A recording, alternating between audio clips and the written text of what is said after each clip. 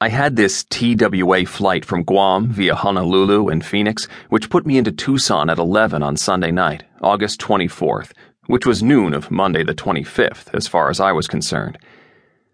By the time I walked off the plane, I had read 2 paperbacks, one Ludlum and, like every third person on the plane, the new Tom Clancy, the Air Force Times, and TWA in-flight, consumed 3 meals of airline chicken, a dozen cups of coffee or Coke, and occasionally managed to sleep next to, successively, one oversized clothing retailer from Sherman Oaks, California, one 19-year-old jarhead, and one 27-year-old refugee from a religious commune.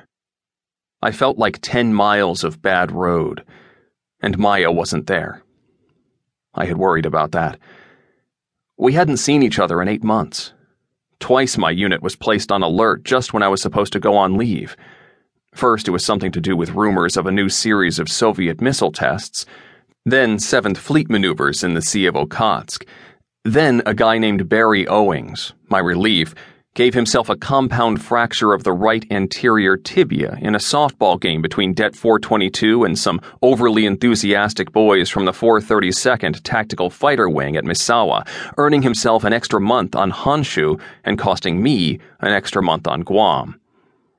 All of this meant that, through no one's fault, I had spent 8 straight months, from January through August, on Okinawa, Guam, or Honshu. No USA, no Maya. We had not parted on the best of terms. In fact, just days before I shipped out, we'd had our first, last, and only major fight.